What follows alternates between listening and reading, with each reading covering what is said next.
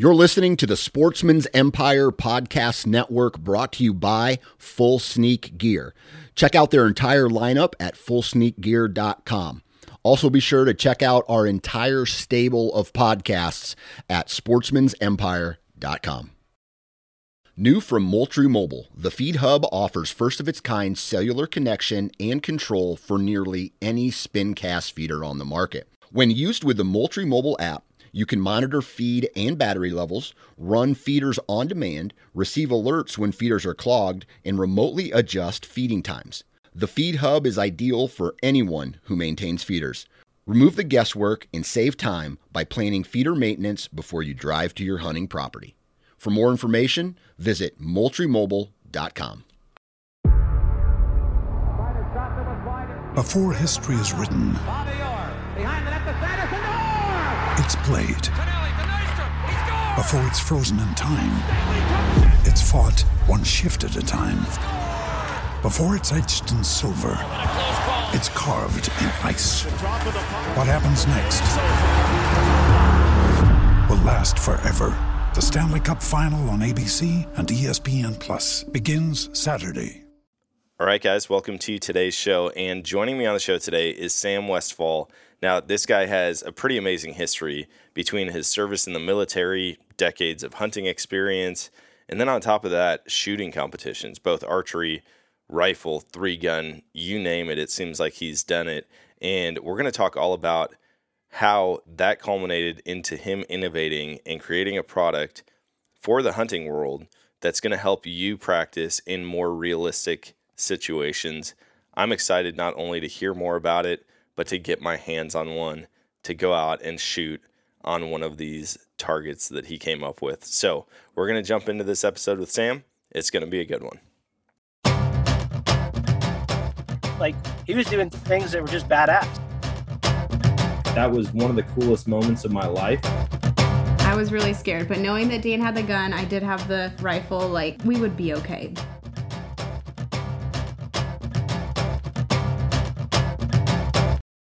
All right, guys, welcome to today's show. And joining me on the show, I've got Sam Westfall, and he's the owner of Archery in Motion. We've been talking a little bit before the show, and I'm already fired up because what he's got going is pretty sweet. But before we jump into the product side of things and the business side of things, Sam, thanks for hopping on.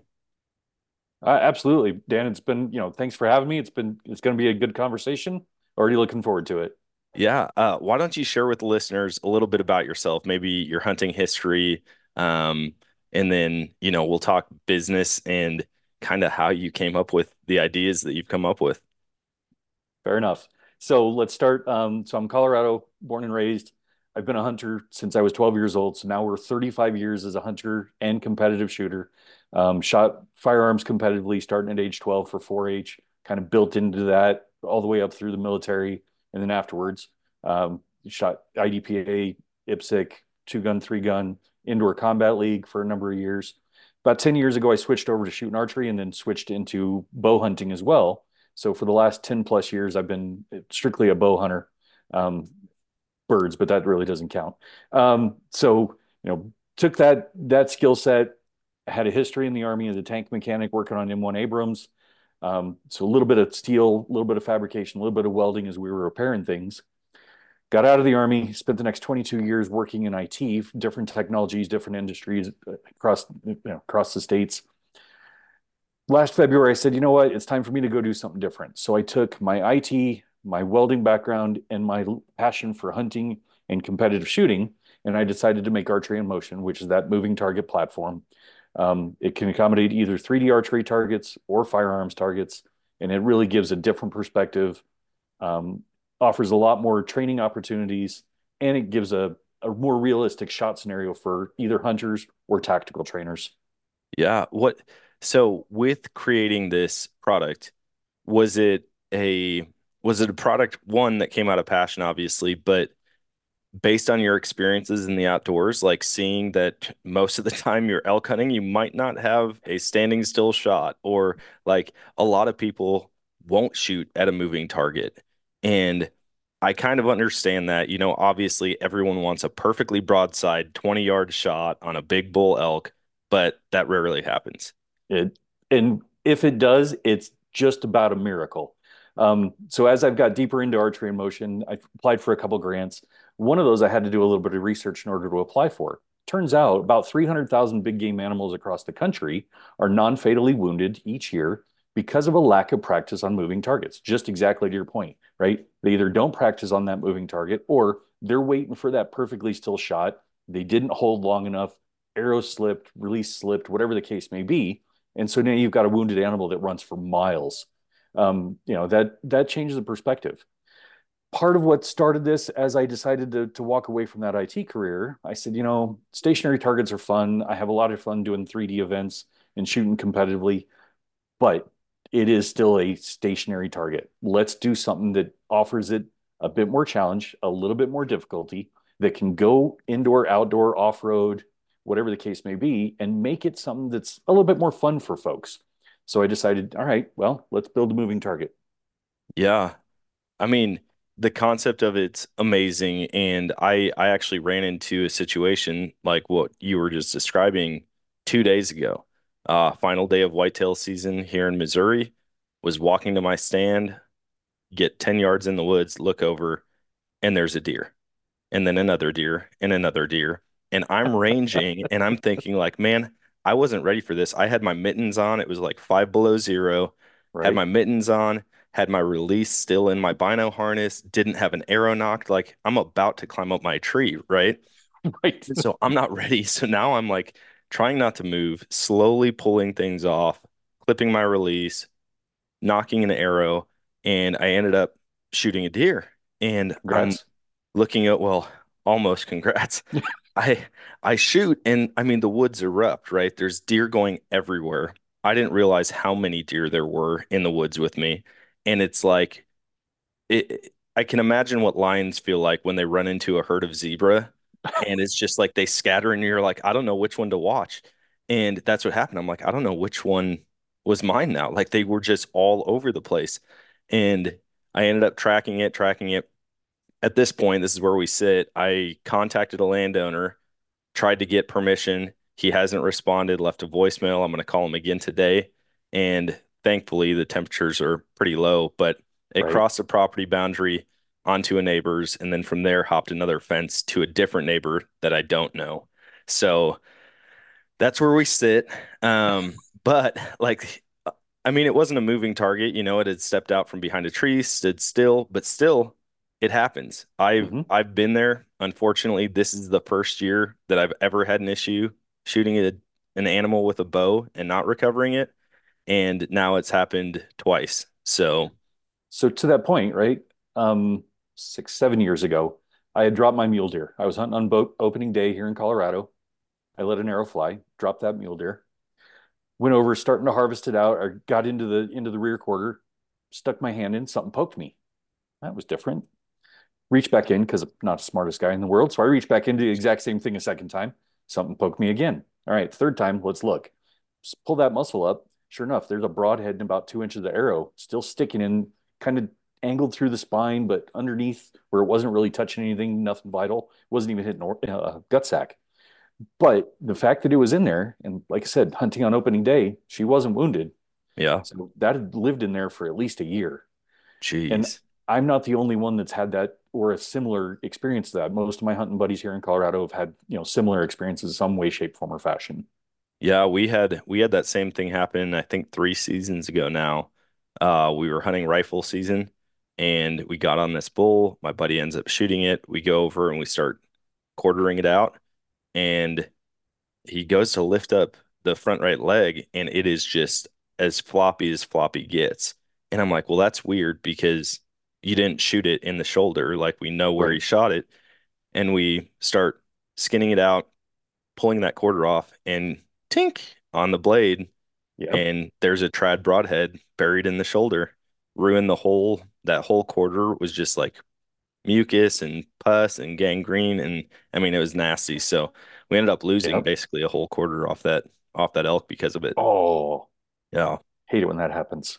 Yep. So I'm curious now because my brain, I love seeing new innovation. I love seeing new products, and then my mind starts just racing with all of these different things, right? One thing that as a whitetail hunter, I grew up doing that. That's primarily what I've done my whole life until the past few years getting out west and hunting. Uh, have you started thinking about making a ducking buck decoy, like when whitetails duck the arrow? Because I feel like that's every whitetail hunter's worst nightmare is when a deer drops mid shot. So in this whole journey of entrepreneurship and archery in motion, Big Shots Targets, based out of Pennsylvania, has been kind enough to partner with me. And in that partnership, they wanted to build a moving target. They just never dedicated time or resources towards it. So Yeah, they like what I'm doing. Um, in that they've given me multiple targets to shoot demo videos with and that type of thing, and kind of show what it's really capable of. I'm hoping to be able to partner with them a little bit deeper to maybe make something that I can automate, that, the legs buckle or whatever the case may be, with a couple servo motors to build that. But it's a ways down the road before I yeah. even get to that point. I have to have a more, I got to finish out a couple more models just to make sure that I've got a solid structure sales platform to work off of, and then I can start doing some upgrades to those type of things. So you're not like Apple where you have 15 models ready to go and then you only give us the oldest one. No, I'm really just trying to keep it down to at four at the very, very most. Nice. So 8 foot straight line mover, 10 foot straight line mover with speed control. The one that's currently in prototype mode is a 26 foot oval track. So you'll get varying distance, quartering to, quartering away, broadside and frontal shots. Dang. And that one's self-propelled, so it gives a lot of different environment. I'm hoping to be able to put some type of movement randomizer in that one as well, just to see what kind of chaos that causes for folks. Yeah. And then the last one will be just a straight pop up, lay back down type target. Man, this is so cool. And I love everything you're doing. Do you have a range at your own place that you're shooting? Well, thank you. Yeah. Do you have a range at your place that you shoot? I don't, but I've got so the Air Force Academy is about a 12-minute drive from my house. So, they're kind enough to let me utilize some of their space. They've got an archery range on the Air Force Academy there that's open to the public that I can get out and shoot in there. And they've got a wide selection of targets to choose from. So I've got a handful of my own now. But, if I need to grab a video with a standing bear or the Reinhardt full size elk, I can go out and grab theirs. Okay. Um, why don't we get in? I know we talked before the show about kind of how this all works as far as like a power source goes. For those interested in this, how do you power this, especially in like a backcountry scenario like that? All right. So that becomes the fun part. So in the process of building this, I wanted to make it so that it could be used virtually anywhere, indoor, outdoor, near a wall outlet or a generator, or even out in the middle of nothing. So I've got it to where it's functional off of solar panel, wall power, generator power, gen, uh, 12 volt DC battery as the predominant component there, with converters that go to either solar or wall power. Um, and then the wireless control, which is a double button wireless controller that you can use all the way out to 120 yards. So gives you a lot of flexibility about where it could go and how it can be used and kind of where that plays. Yeah, I mean, it's cool that you have the capability of making it move when you want it to, but then it can stay stationary if you're just doing a traditional uh target shoot. But oh, man, Absolutely. it's just wild. And then you also had mentioned that you can adapt them or you can use steel targets on it for rifle or pistol or three gun shooting. Correct. Man. So I've got a big question because I hear this thrown around with you being a competitive uh archery. You competed with archery and you competed with long gun. I've heard people say that shooting at 10 yards is like shooting at 100 yards with a rifle. Shooting at 100 yards with a bow is like shooting it at 1,000 yards with a rifle. Is that something you find to be true? I would say it's fairly close to accurate. You know, the so that Reinhardt one third elk, right? It's designed to be an equivalent of a 60-yard elk shot at 20 yards, right? Okay. So when you when you step, for most archers, bow hunters, they wouldn't even consider taking a 60-yard shot. Well, in Colorado, you might have to because the woods are open enough. You might get enough of a space to be able to do it. In Missouri, where you're at, you're not taking a 60-yard shot. You can't even see 60 yards because of all the trees. Yeah. So it just builds that scenario. Part of the goal for this is to make sure that it can be used anywhere. Part of the goal is to make sure that you're getting practice in your area how you can and what you need to be efficient and have the most ethical hunting shots.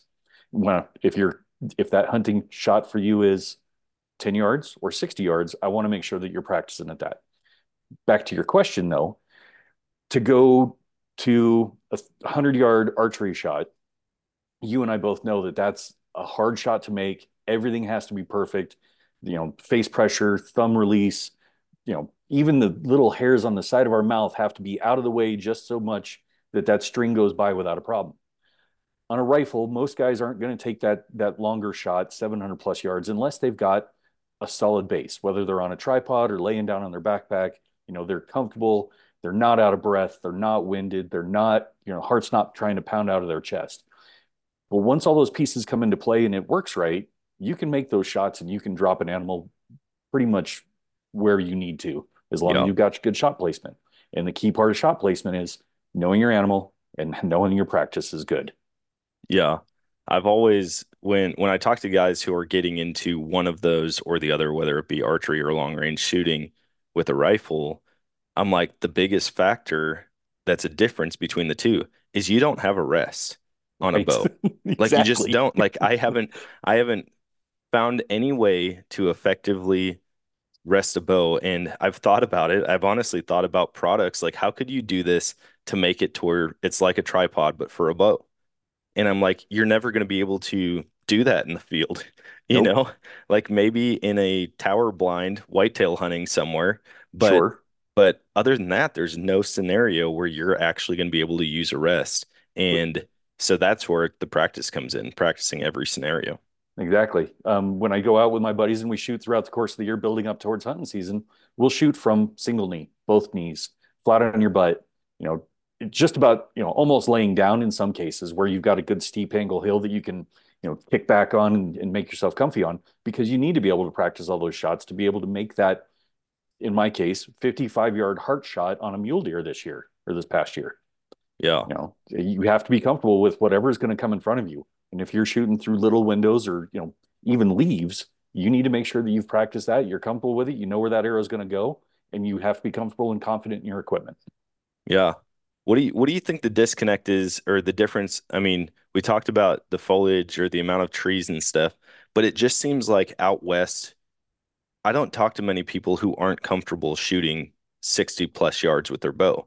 And then here, I talk to guys and I'm like, what's your max range? Probably 35.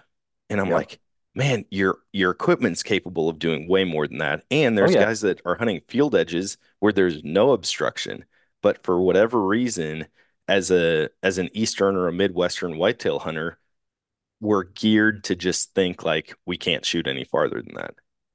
And I would, I've never hunted. Well, that's not completely true. I hunted Kentucky when I was in the military out there, but even that was, you're kind of to your point. You're programmed to where your 40 yards is really that max shot that you're willing or comfortable to take out there.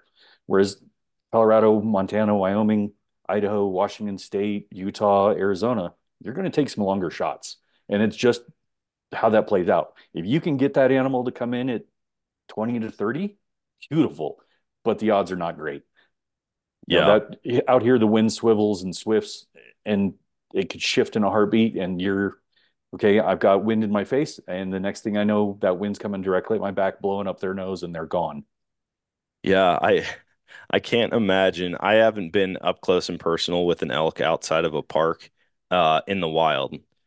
Um, I just can't imagine in a hunting scenario having one come in that close. Like when we rifle hunt, I've only rifle hunted Colorado. The goal this year is to archery hunt elk for the first time. But my closest arch or my closest rifle shot was like 330 yards, Right. And I'm thinking, man, I gotta close that I gotta cut that down by 80%. in order to be within effective range. And it's crazy to watch the videos of guys who get them like basically brushing their arrow. Yeah, Right. that just blows my mind. And there's a reason there's only a couple of those videos out there. That's exactly it. Yeah, that's a lot of scent control. That's a lot of noise control. That's being very, very humble and quiet and still and knowing that I have to just not blink in order for that animal to come near that close. My closest shot at an elk was about 17 plus yards. On a mule deer, it's been 7 yards. So, Dang. I've had them up close and personal with me, and they were great. But like I said, this last year, it was a 55-yard shot across a little pond. Took a hard shot on her. She ran 30 yards and dumped. And Dang. I'm happy with that all day long. Yeah. Are you hunting over the counter out there, or are you Um, building so points? that's the fun part with archery in Colorado as a resident. Non-resident's a little harder, but as a resident, we can normally pull either sex tags with a 0 point or 1 point for most units. Yeah. So, when I put in every year, I'll put in for mule deer, pronghorn, bear, elk, and I throw in for a moose tag as well. But we're just building points for moose in Colorado at this point. But I typically drop an elk every 2 to 3 years. I'll drop a mule deer every year. Turkeys, grouse, stack them up as best I can. Yeah. The point system, man, I keep looking at my points and I'm like, one of these years, one of these years. I've been putting in for basically everything out there. Um, Building points. I quit putting in for mountain goat because I was fortunate Smart. enough to do a mountain goat hunt with my buddy out there. He was successful. I Nice. hated the meat. Oh, And I okay. was like, once I tasted the meat, I was like, I've effectively done this. I just wasn't the one that pulled the trigger, and I don't really care to only get a cape out of something when I don't like the flavor of the meat. So, but I'm still putting in for moose, bighorn, and moose is like bucket list for me. I'm That's the same. I'm just really hoping. Same. I'm 5 years into points on moose. And, and as a resident, it's a little easier for us, but it's still the draw. So play the game as best you can. Yeah, I see those kids that like their first 4 years of points, and all of a sudden they draw. I'm like, every hunter in the country hates them and is jealous of them right now. Exactly. All right, how many of you guys hate dealing with tangled up rope? Trying to untie it, it's all knotted up, and you actually really need it at the time. Don't raise your hands because I obviously can't see you, but those days are long gone. Rapid Rope is a quick deploy rope solution that you can pull the length you need and cut it all with one hand. You don't need knives or scissors or a lighter to singe the end because it's cross-threaded to keep it from fraying. Yeah, they've thought of everything. And this is way stronger than your average 550 cord. In fact, this is 1,100-pound test. It comes in a shatterproof canister that you can fit in the cup holder in your vehicle or your backpack, or I don't know, if you still wear cargo pants, any one of the 1,000 pockets that you have. It comes in a 120-foot canister, a 70-foot canister, and you can get a rope refill. So just in a matter of seconds, you could be deploying and cutting rope with one hand again. So if you want to stop dealing with the headache of untying rope and detangling everything anytime you need to tie something down, go check out rapidrope.com and use code Nomadic for 10% off at checkout. If you're an avid listener of this podcast, you've probably heard me talking about Infinite Outdoors in the past. Infinite Outdoors is expanding access for hunting and fishing on private land across the country. From whitetail hunts in Missouri to waterfowl hunts in Wyoming and pheasant hunts in Colorado, they provide access to over 1 million acres of private land listings for all types of hunting and fishing. Best part is, it's incredibly easy to browse and book properties all on the Infinite Outdoors app. The app is free to download and easy to use. All you have to do is sign up and you can browse over 250 different adventures across 10 states. Download the app today and use Nomadic 15 for 15% off your membership.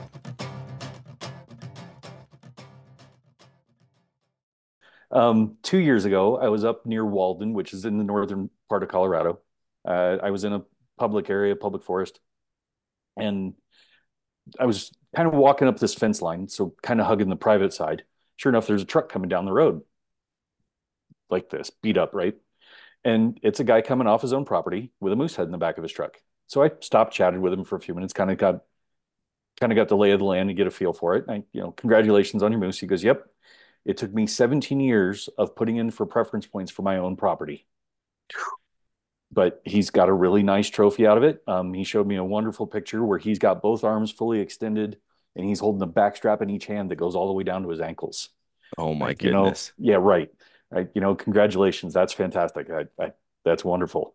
He said, by the way, the one that I took, he said, there's a relative of his in this ditch line that you're walking up on. So be ready for him. And sure enough, the next day I ran into him from about 15 yards out. Man, again, my same buddy, he's just the luckiest guy in Colorado. He drew a moose tag 2 years before his mountain goat tag. And so I went out with him. He didn't do it archery, he did it rifle, but he was successful opening day. We went out, scouted July, and we were Yeah. looking at all these different moose and the size of them. I think there's something about a big animal, whether they've got antlers or not, like being Yeah. 20 yards from three cow moose was It's one of the most surreal things I've ever done. it's impressive and scary all at the same time. It really is. But I mean, uh, all of us over here near the Mississippi or east of the Mississippi, we just see the opportunity out west. And I think that's why you guys are getting an influx of hunters, Yep. especially with hunting media. They're promoting it left and right. Oh People yeah. are hearing, and I mean, a big part of my platform and my channel is trying to tell people about opportunities that they didn't know about. And I'm fortunate that when I lived in Colorado, my buddies took me out, they introduced me to the sport, and now I'm hooked. It's like that's one of the few hunts that I will not miss each year. Exactly right. My wife and I lived in Washington State for a number of years. We decided we were going to leave Washington State because the weather and traffic was horrible. And where do you want to go to? Well, let's go back to Colorado because I know I can hunt there every year, and I know that I can. I know the area because I've hunted it for decades. Let's put meat in the freezer. Let's do it. So Yeah. So you started archery hunting. How long have you been doing that? Because you said you basically switched completely over from archery or to archery hunting. correct. So I think this last year was year number 12 as Okay. just truly a bow hunter. Okay. Did you start bow hunting before that? Or it was Nope. just a cold, Hard switch. oh dang. What is it for you about archery that you love so much that you drop everything else? Um, it's actually twisted that a little bit. My last year rifle hunting, I took a 710 or 715 yard shot on an elk. So basically ridge line to ridge line. And it dropped that cow. And as I was walking to her, the 3/4 of a mile to get down the hill and back up to her, I said, it's not hunting anymore. It's unfair. Oh, okay. So I wanted something different. And so a buddy and I, once I moved up to Washington, we got to talking. He said, if you want something a little bit more challenging, get into archery because it's a lot more challenging. Okay. So sure enough, I did. And over the years, I've learned, okay, now I need to change my diet, change my workout, change my habits. Um, I've had to go, I'm not just wearing regular jeans and a t-shirt anymore. I need to be decked out in camo and something that's going to hold and maintain, reduce that scent as best I can, and everything I can to really get up close and personal with those animals.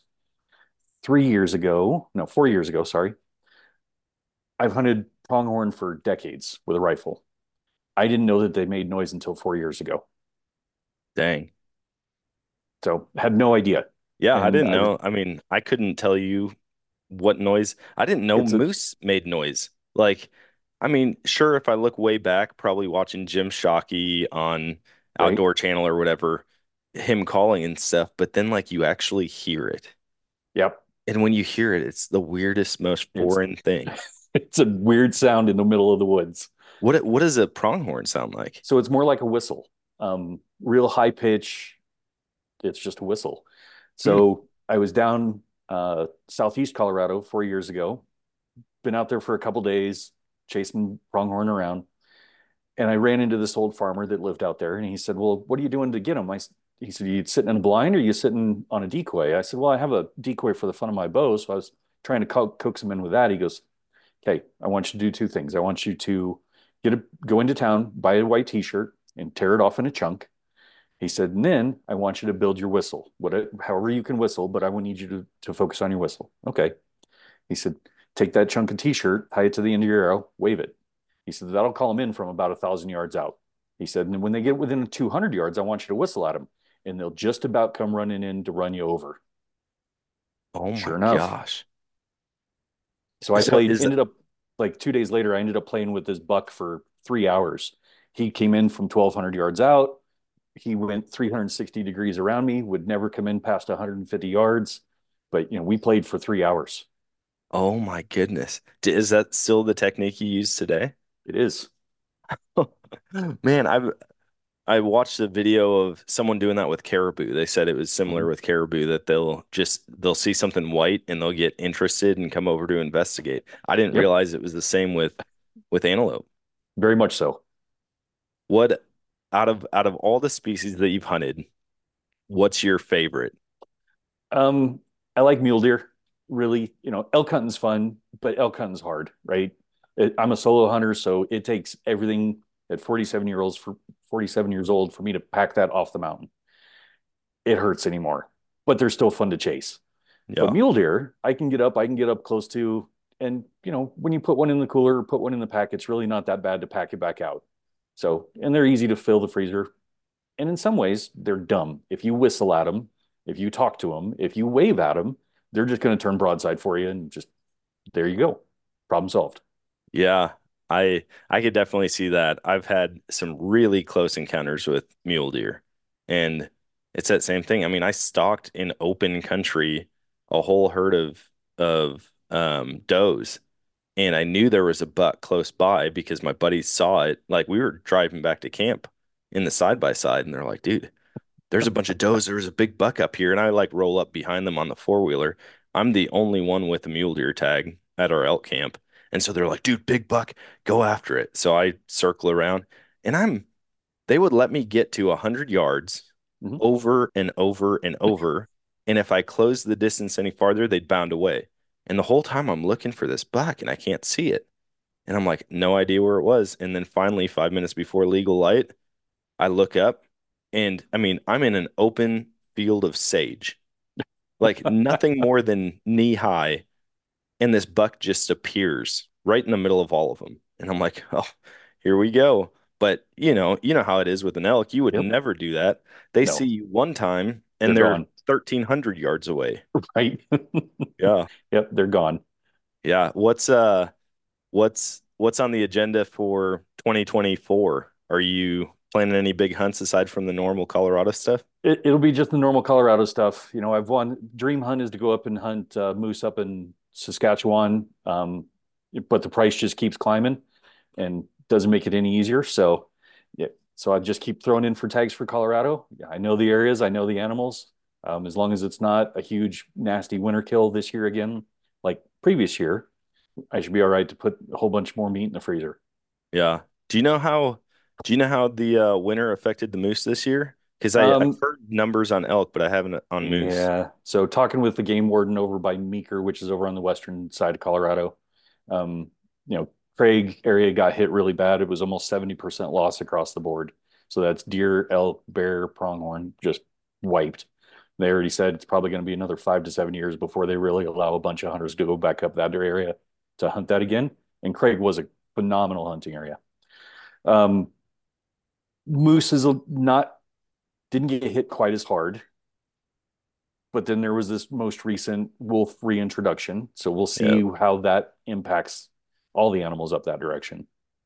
Where did they pull those wolves from? Was Out that of Oregon. Yellowstone? Oh, out No, of up. Oregon. Yep. Okay.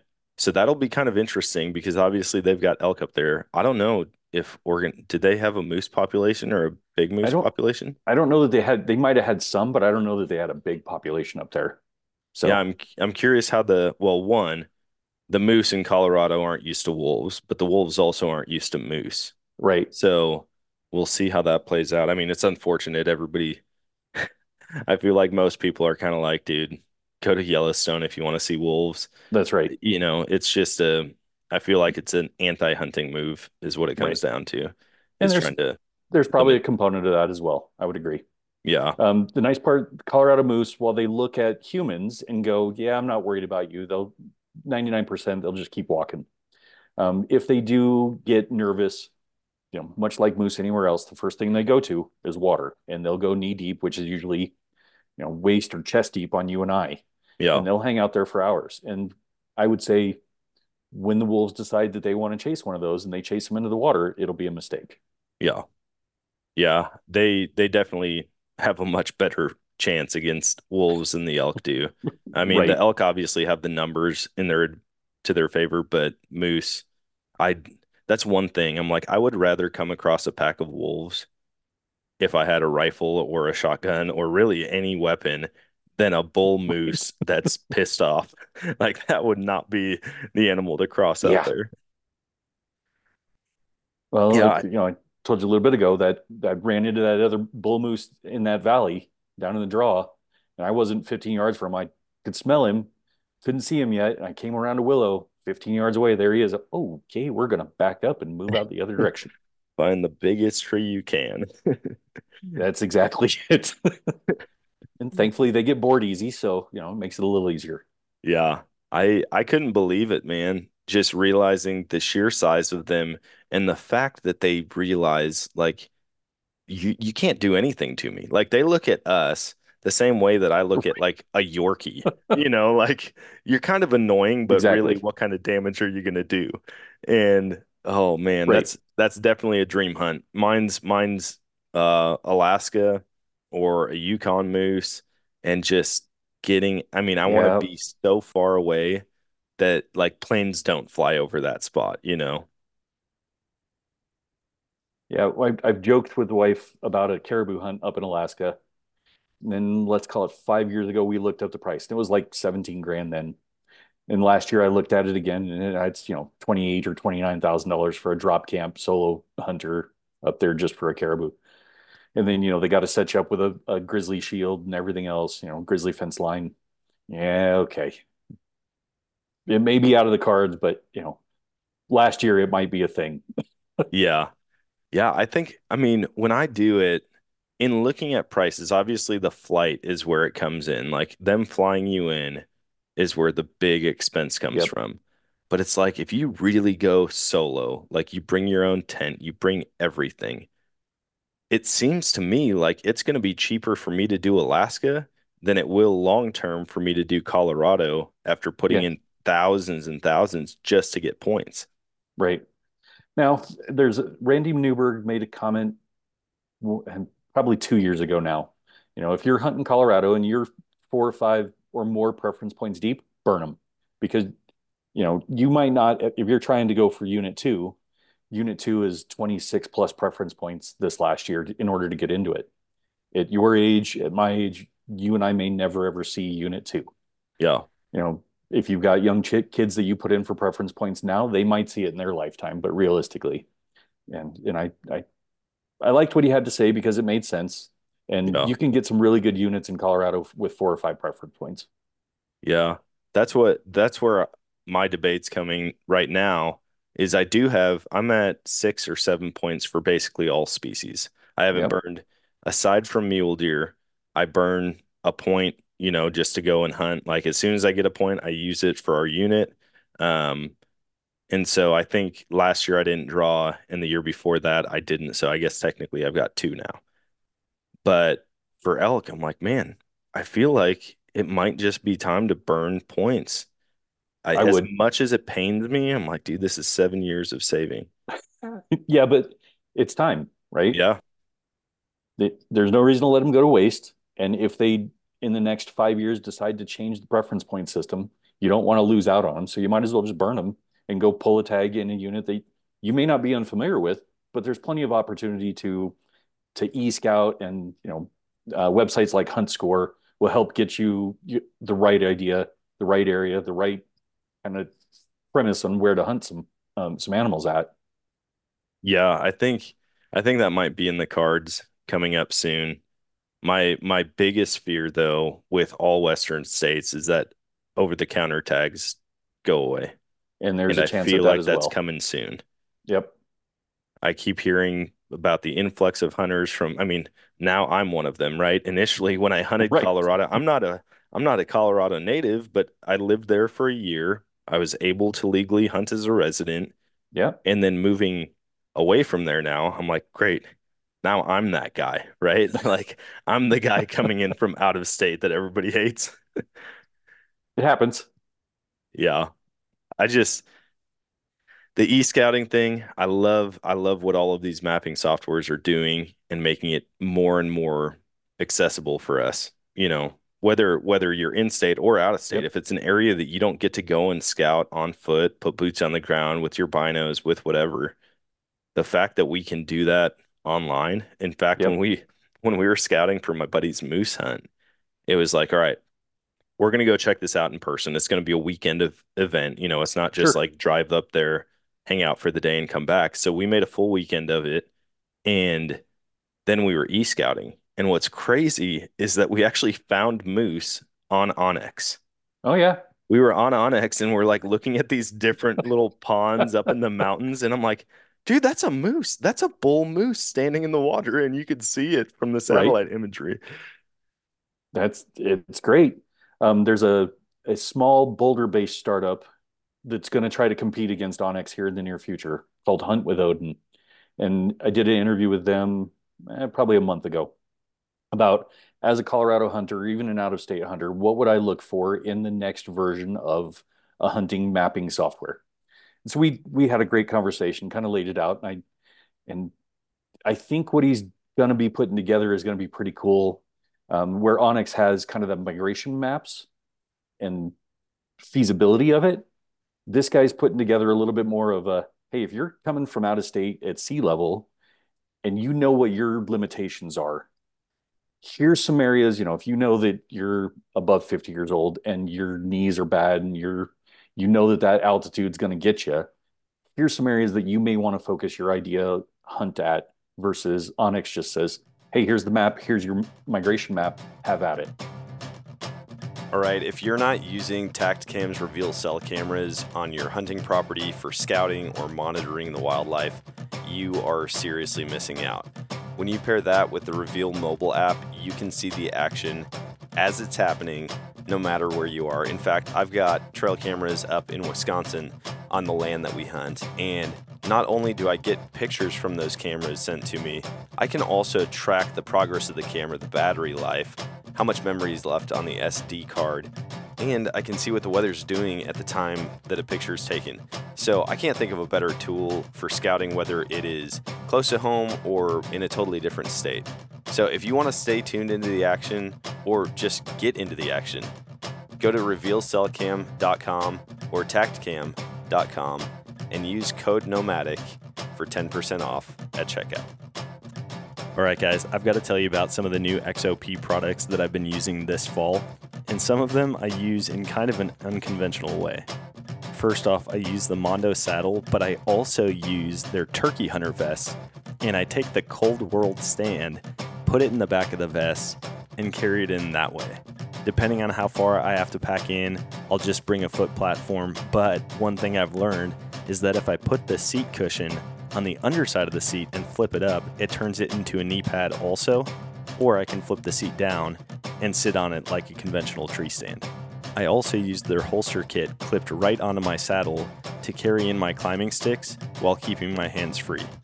If you're interested in getting a mobile hunting setup like mine, go to xopoutdoors.com and use code Nomadic for 10% off at checkout.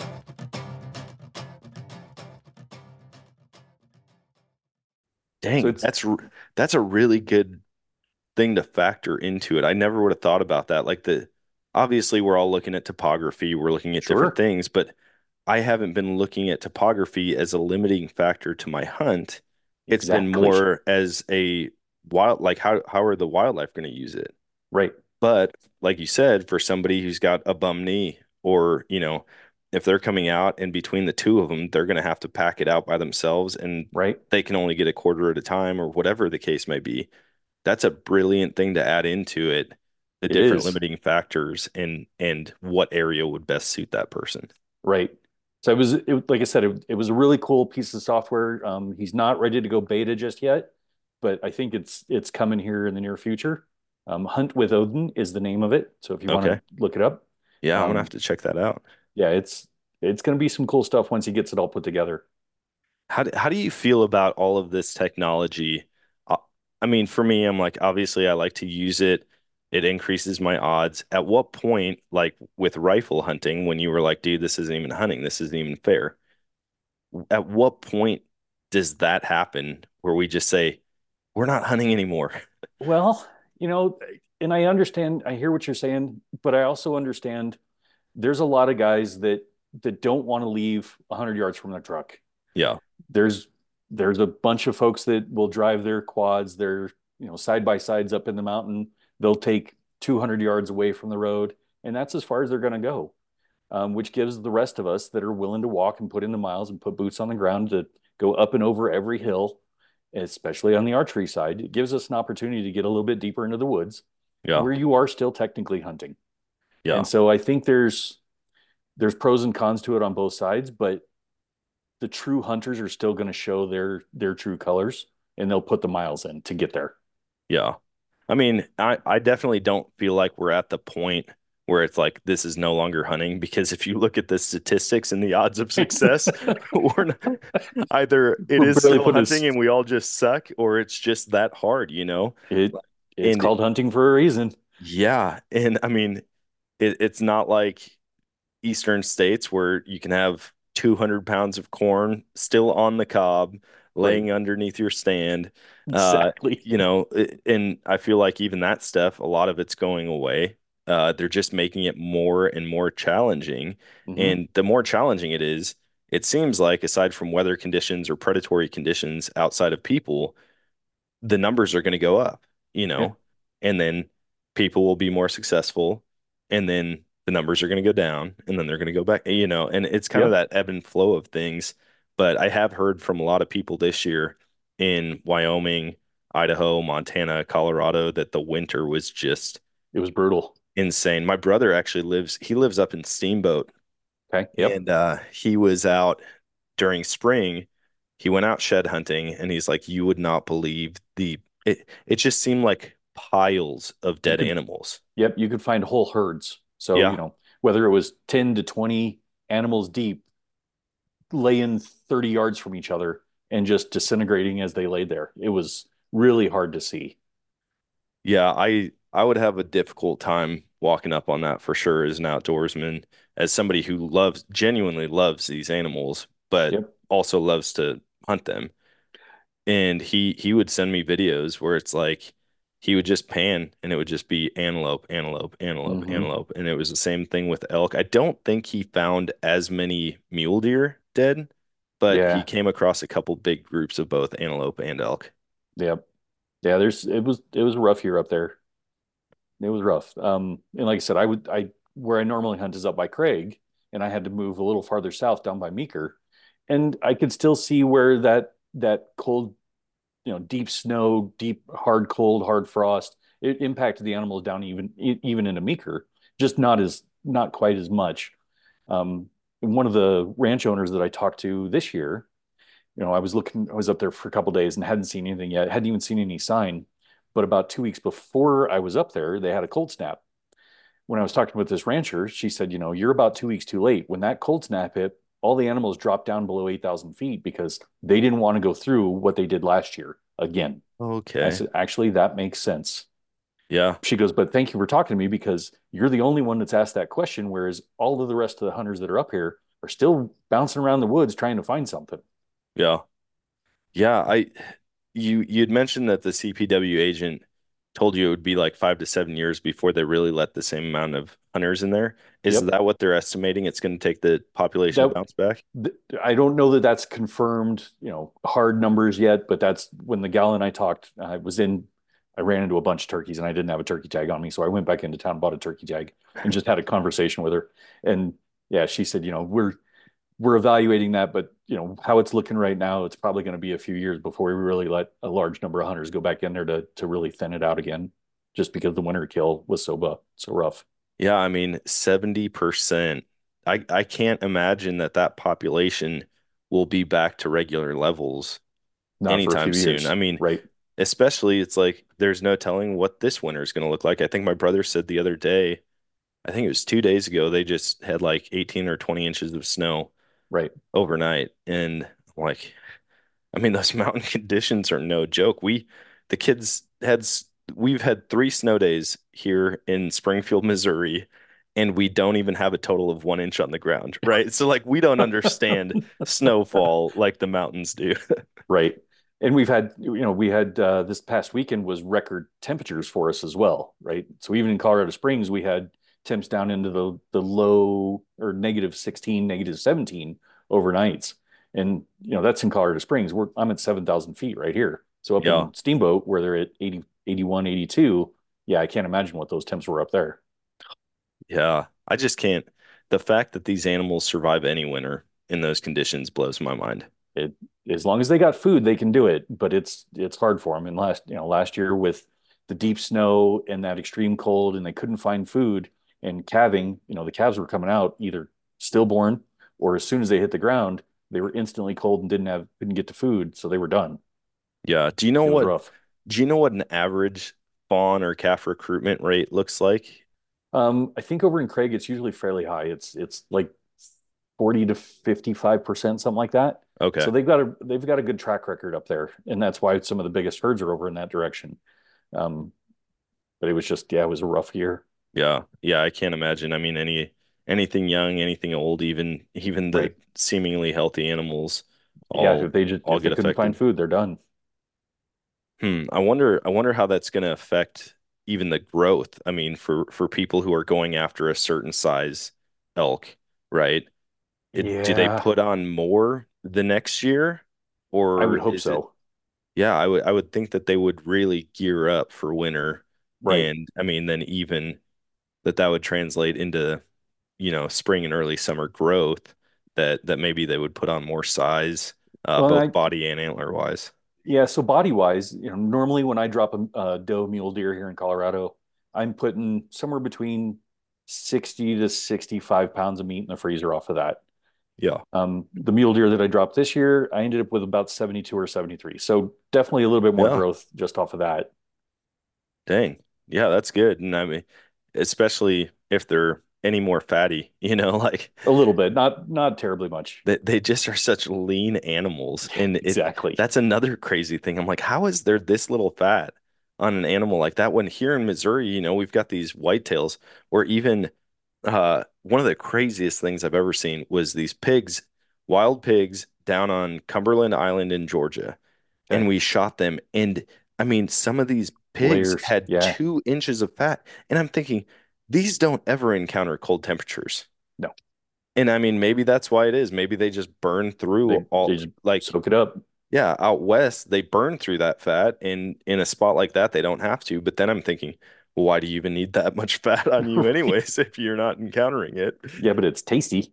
Yeah. Oh, trust me, it was we my one buddy, he's like, man, he was cutting the whole thing up, and it was like that thick layer of fat all the way around. And he was just, I mean, it was hitting the ground. And I'm like, dude, what are you doing? I'm like, put that in its own bag. Right. You can cook literally anything in that, and it's gonna, if you don't if you're not a vegan, you could eat a full vegan diet just soaked in that fat, and it would That's probably right. taste good. Exactly. I hunted in Texas, hog hunts down there for a couple of years. Drove from Colorado down, and it was fun. They were good hunts. But yeah, those hogs, that's a whole different flavor of meat than what I've ever had, and it's very, very tasty. Talk about a non-challenging hunt, right? Like when Pretty you don't much. have to hunt, those things, they just come in from Texas as a whole. I'm like, I don't know what they feed these deer that just makes them not care about anything, but like Yep. it's everywhere you go there, you see animals. We were in a state park in our motorhome. It would have been last January. Yeah, it was last January. And I'm driving around the state park. Javelina, like, couldn't care less that I was there. I pulled in one Right. night to the RV in my truck, and I've got 3 does laying 10 feet away from my door of my RV. And then I saw multiple, I think total, I probably saw 3 bucks that were 140 inches or better. And they just were there. I mean, like in the middle of the park, to the point where I'm like, okay, they're rutting right now. I'm watching one buck chasing a doe. Right. Like I can't let my kids play at the playground because that thing might come after them. Like it doesn't care that much. Right. And if it sees them, it's just competition. Right. But yeah, Texas is a Yep. wild It's place. different world down there. Yeah, it is. Do you hunt other states throughout the year? Like do you bounce down I to don't. Utah or anything? My buddy and I tried to go javelina hunting down in New Mexico early last year. It was a wonderful trip, but we never even saw a javelina over 5 days. So I do it occasionally. It's just not a very common thing just because of the cost. And Yeah. like I said, for Colorado, it's resident tags for me, and I know I can put meat in the freezer. So, Yeah, that's nice. What about competitions? Are you still competing or are you doing oh more yeah. of the fun stuff? Well, I mean, I'm definitely shooting the fun stuff, but and I've the couple different groups, right? Western Hunt Fest, Mountain Archery Fest, Beast Mode. I'll still I'll be at those events, making sure that the mover's there, that we've got a moving target scenario for people to play with and experience.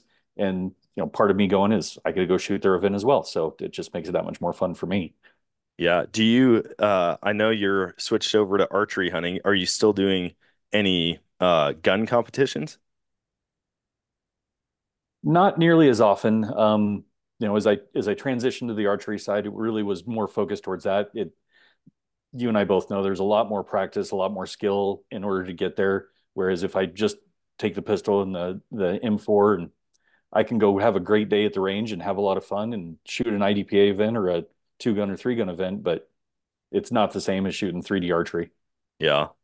Yeah, there's something different about shooting an actual three-dimensional target, especially knowing like, hey, this is meat versus a gong. I don't get me wrong, I love the report from the Right. gong at any range. Absolutely. Like that ting, and my kids are falling in love with it. I've got a 5-year-old and a 7-year-old, and I brought them both out. Got it. I've got the clamp in bog tripod, got that all set up because neither of them can hold up the AR, but got that set up for them, and they both shoot, and it's like the look on their face when they hear that ting from the metal, their mind is just blown. And I just can't wait for the moment that they can actually draw a bow back. Aside from the little suction cup ones, Right. like for them to actually be able to draw, Exactly. hold, settle, and release, I don't think I don't think I'll ever see them again. I think they're just going to be running around in the backyard shooting stuff. No, and you shouldn't. It's that type of practice is good for you. It's good for them. It's good exposure. And now you just need to get them out and get them shooting other stuff. Yeah. Yeah, that was my whole childhood. As soon as I got a BB gun, there wasn't a squirrel, rabbit, or songbird safe. And, living out in the country, That's I've right. always said, like, man, if they could still bust me for that, like, I'd be in probably pretty big trouble if they could prove it. But I'm like, I'm a Oh, very much kid, so. you just gave me a BB gun. It's a lot of fun shooting my GI Joes, like, on a 2x4 or on a sawhorse. But, like, when you have a bird, that's a whole different ball game. My mom used to have a compost Right. pile, and we had two fox that would come in and eat from her compost pile. And every time I saw them, I asked her, Mom, can I shoot one of those? Can I shoot one of those? And she wouldn't let me. She loved those things until there was a Christmas morning that I woke up before everybody else. I look outside, there was a fresh snow, and there's a giant red spot in the middle of our yard. Oh, And I'm like, what in the world is that? So I get my mom. She comes out. She's like, before your sisters wake up, go out and see what that is. And here it was my sister's cat, Butterscotch. And I'm guessing one of those fox finally caught oh up with it. no. So, yeah, my job that day Yep. was just shoveling snow to where they couldn't see it. And I'm like, should have let me shoot the fox. Right. Should have let me shoot it. Uh-huh. Funny how that works. There you Well, go. I appreciate you taking the time to hop on and chat with me, and obviously for the amazing innovation. Like, I can't wait to shoot it, and I'm sure that when people shoot Thanks, this sir. for the first time, it's just going to be one experience, and then two, it's not going to be the same going back to shooting anything else. That's a true statement. So I had it at an indoor event last weekend and then back in December, and I had several folks that got the opportunity to shoot it month to month, back to back. Actually grabbed some of their feedback videos this last weekend So those are coming out on Nice. social media over the next couple of days. That'll give you a better perspective of what, outside of me talking about it, but what other people think about it. So yeah, keep track of that. And social media is archery at Archery in Motion across everything, and the letter N, not IN, but the letter N. And yeah, Dan, it's been a pleasure talking with you. Thank you for having me on. Yeah, absolutely. Do you have a schedule up of where you're going to be with the product this year? Not quite yet, but I will make sure that as I do, I will get it forwarded over to you and you can share it out. Sweet. I appreciate it, man. Thank you very much. All right.